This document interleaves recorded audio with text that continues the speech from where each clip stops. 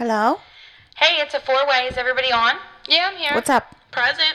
Oh my god, you're never gonna believe what I just heard. Bitch, we need to be in person for this one. I'm on my way. I'll grab the champagne. Perfect. See you guys in 10. Welcome back, toppers.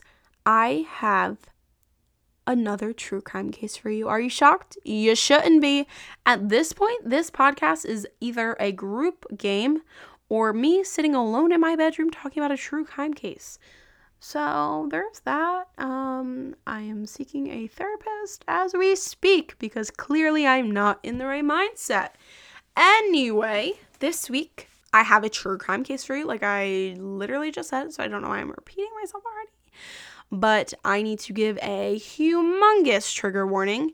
This is going to be talking about the murder and rape of a child. So please, if anything like that triggers you, I will not be offended if you click off. We have episodes from the past that are a lot more lighthearted, and we will have episodes in the future that are also a lot more lighthearted. So please, if you think that this is going to trigger you or be hard for you to listen in any way, click off now. Okay, I gave you the opportunity, so if you're listening still, you're doing that of your own volition. So let's get started. So we're going to be talking about a little girl by the name of April Marie Tinsley. April was born on March 18th, 1980 in Fort Wayne, Indiana. At the time of this case, she was only 8 years old. Can you believe that? A child. Literally 8. The people who do this stuff, there's a special place in hell for you. I believe that because I can't even get into it. How can you do something to a child? Moving on. So April decided that she was just going to go pick up this umbrella that she had left at her friend's house. It was going to be a normal day, just going to take a little walk down the street to her friends. This was on April 1st, 1988. This was the last time anyone she knew saw her. It's when she went missing. Her mother, knowing her daughter, realized very, very quickly that her child was missing, which is good. Like in most cases, the sooner that you report anyone, especially child missing, the more time you have to search for them, which, the more time you have, the better the outcome. Unfortunately, in this case, that was not the case. So by 3 p.m. that same day, her mom filed a missing persons report. And because of how young April was, the police immediately started searching for her. But as we know, they found nothing for a while. After 3 days, a jogger in the town of Spencerville, Indiana, came across poor little Tinsley's lifeless body in a ditch on the side of this rural road in, I want to say the town is called DeKalb. Don't know. I'm sorry if you live in Indiana and I'm pronouncing this horribly. You get what I'm trying to say. I'm trying my best, okay? An autopsy quickly revealed that she had been raped and her death was caused by her being choked. Her underwear, they found, contained the suspect's semen, but unfortunately it was such a small amount that they couldn't really do anything with it because at this time DNA was still very new to the criminal justice system. Like, they didn't have advanced technology to do anything with it, and especially because it was such a small amount that they couldn't do anything with it. So they were kind of just left with this little bit of evidence and this poor little girl with really nowhere to go from that. So police kind of were relying on tips to help them solve this case at this point because they found her body and they didn't have any evidence to go off of. And the town was just living in fear because somebody was out there killing children, or a child, but it could be children. So the town was like, we need to catch this guy. Like, he's killing our kids. Eventually, the case grew cold when a couple years have passed. Nothing had come of it until May of 1990, when in a barn, they just found scribbled on a wall a confession in the town of Graybill, Indiana, which the killer waited a couple years, and then I don't know what he was thinking. Like, bro, have you never watched a crime show? Like, you got away with it. Stop giving them evidence to work with, you know? Like, obviously, I want him to be caught. Obviously. But, like, at this, like, come on. He, no thoughts. No, not thinking. Clearly, we all know he wasn't in his right mind anyway. But the scribble on the wall said, and I quote, "I kill 8-year-old April Marie Tinsley. I will kill again." And they spelled the word again wrong. They spelled it AGIN.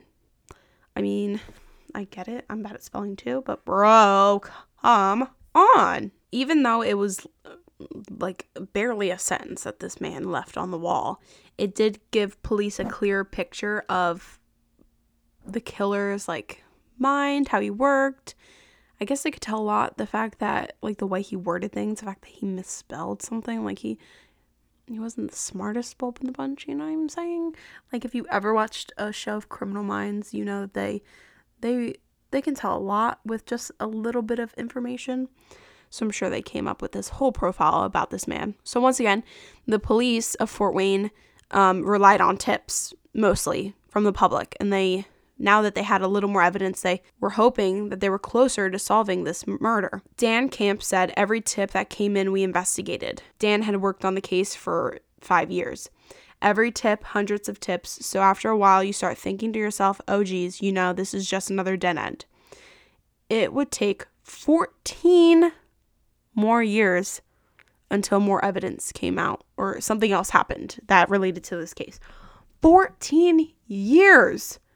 What? That is a long time. So 14 years later, on Memorial Day weekend in 2004, a little girl named Emily Higgs found a plastic bag on her pink bicycle. I would like you all to take a guess on what you think was in this plastic bag. And keep in mind, this man was not in his right mind. No, unfortunately, if you guessed lipstick or 50 cents or a tissue, you would be wrong. In this plastic bag, the 7-year-old girl brought it to her mother, and the mother was appalled by what she found inside.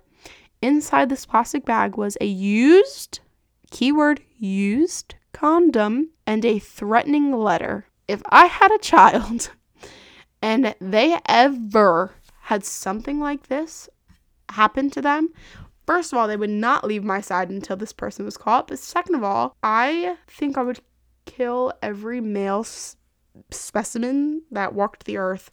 Because who does shit like that? I mean, I know who, people not in their right mind, but come on. Anyway, the note that was in this little girl's little bag of fun said, "I am the same person that kidnapped, raped, and killed April Tinsley. You are my next victim." This happened only 16 miles from Fort Wayne, where the original murder happened. That made the Higgs family quickly remember the whole case of April Tinsley, because remember, at this point, it had been 14 years. So I'm sure even though people were still scared that this man was on the loose, they kind of pushed it to the back of their mind. And they immediately notified the authorities, who realized that the handwriting was similar to the message that was left on the barn just 2 years after the murder of April and 12 years prior to this note being found. As well as this little package being sent, 3 more similar packages were found by other little girls in the Fort Wayne area at the same time. They basically had like the same information, misspellings, threats, used condoms, whatever in them. Come on, like, I cannot. One of the other notes that was left said, "Hi, honey, I've been watching you. I am the same person that kidnapped and rape and kill April spelled April, Tinsley. You are my next victim. Victim spelled Vitem. I know I'm bad at spelling, but at least I know victim has a C in it, bro. Come on, get it together." The Higgs mother, the little girl's mom, the original, like the girl with the pink bike, found the note. The mom was like, this man clearly wants to be caught, because what is he doing giving them a used condom. It's like DNA jackpot. Come on. So the FBI at this point was assisting the local police in their investigation, clearly, because the local police, it's taken them 14 years and they haven't had any luck solving the case. Since DNA was like just being started being used to solve cases when Tinsley was originally killed in 1988, the FBI now had access to advanced technology, and they wanted to use this to help finally catch this sick man. So the whole note found by Emily Higgs, I have a picture of it. So this is 2004 note written by April, Tinsley's killer, that was found by Emily Higgs. The whole note says, "Hi honey, I've been watching you. I am the same person that kidnapped and raped and killed April Tinsley. You're my next victim. If you don't report this to police I don't see this in the paper tomorrow or on the local news, or I will blow or you." I don't think that was English because that's what the note said. I swear I was not just having a stroke. Okay, so that's what the note says. So finally we have this detective named Brian Martin.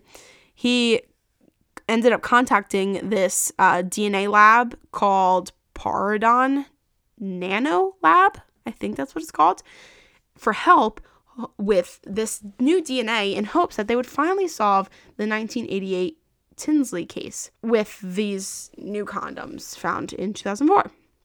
So the company does their thing. They test the DNA. I don't know what they're doing, but they're tracing it back to other like DNA that they have. I'm assuming they use like the same stuff that if you do Ancestry. Yeah, I think Ancestry has those like spitty tubes you can use. Or like 23andMe, I think they use like the same stuff there, because you know when you send that stuff in, you click that they can do stuff with your DNA, you know what I mean? So let's say one of my cousins decides to kill someone. Sorry, I gave my spit to 23andMe, so you gonna get caught. I'm not sorry. Anyway, this company does their thing, and they end up quickly matching this DNA to 2 different profiles in this genealogy database. One of these 2 profiles was by a man named John D. Miller, who was living in this trailer park on lot number 4 in Grabbill Mobile Home Park, which was so close to the barn where that scribbly note was found 2 years after the murder. So the investigators end up finding out that this man's DNA matches, and they're like, okay, we finally got him. We just need to like double check that this man's the guy. Like, you know what I mean? Like, we need to double check. We need to get current DNA from him and match it to the DNA from the condom that we have, you know? So they end up going through this man's trash, naturally, and they get some stuff from this man's trash, and they end up matching the DNA to the DNA from the used condoms. And they ended up going to this guy 6 days after finding all this out, and they asked him, "Hey, Miller, why do you think we're here right now?" You know, like, it's like when they pull you over and they're like, "You know why I pulled you over today?" Normally, the average innocent person would say, "No. Why did you pull me over? Why are you asking me questions? I didn't do anything." But this man just says, "April Tinsley." That's enough for me. I'd be like, ding, ding, ding, we have the killer. So clearly, this leads to the arrest of Miller, and it shocked a lot of people in the town, including some guy named Wilmer Delagrange, who was the president of the town council of Grable. And he often like ran into Miller at the local inn, and he was just shocked. He was like, I guess you would be shocked if you ran into someone all the time. Like if I see someone like at the coffee shop every day, I don't expect them to have murdered somebody. You know what I mean? Wilmer says, quote, "I never probably more than just said hi to him at the restaurant. He would never comment back on anything, you know, just sort of grunt. I don't know what time of day or night he brought that little girl into town, but it just makes me sick." Clearly. I mean, I hope if you would have known something, you would have reported him. So this Miller is arrested. He's now being questioned, and he ends up telling the cops every little detail of his crime. And he says that he was just driving down the street when he happened to see April Tinsley walking down the same street he was driving on. He drove a little bit up the road, parked on the side of the street, and stood outside of his car and waited for her. So it sounds like he wasn't necessarily targeting her, but then it's just like wrong place, wrong time for her, and he saw her and he just decided to do what we know he ended up doing. So he was waiting outside of his car, and then once she got to his car, he ordered her to get in. He ended up taking her to his trailer that he was still living in when he ended up getting caught. So he never moved away from the scene of the crime. He ended up admitting that he choked Tinsley to death after he raped her because he was afraid of getting caught. He then just dumped her body in a ditch off of County Road 68 because what else was he gonna do? He just looks like I'm seeing his mugshot right now.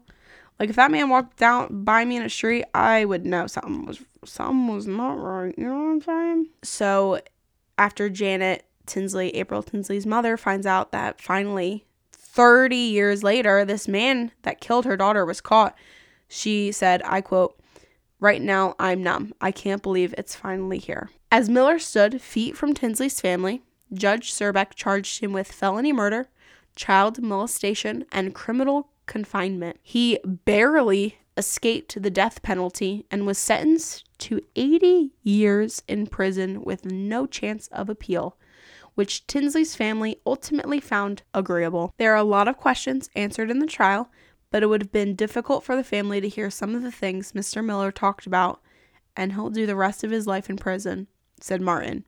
The family expressed concerns about justice, and to me, prison is where we wanted him, and I'm okay with that. In recent years, other cold cases like Tinsley's have been solved as DNA testing and genealogy technology advances. For example, the 40-year-long case of the Golden State Killer was solved in a similar fashion when authorities seized the suspect's trash, which contained his DNA. In 2016, that suspect was consequently matched to the DNA found at one of the crime scenes back in the 1970s. The killer, former police officer Joseph James D'Angelo, pled guilty in 2020. This only got solved. Now, we're now talking about the Golden State Killer. This only got solved last year. Bro, what the hell? And the fact that he was a former police officer, it's just like, oh, come on. I'm not shocked. As for Miller, he will be released from the Newcastle Correctional Facility on July 15th, 2058. It'll be 6 days after his 99th birthday and 70 years after he murdered an innocent child. If he lives to 99, there's no way that man's living to 99. First of all, I hope he gets what he deserves in jail. If they find out that what he did to that child, he's going to get what he has coming. That's all I gotta say. Anyway, that is the case of April Tinsley, which took 30 years to solve. That's crazy that it took that long, but I'm just glad that it ended up eventually being solved, because I couldn't imagine that mother never getting closure. You know?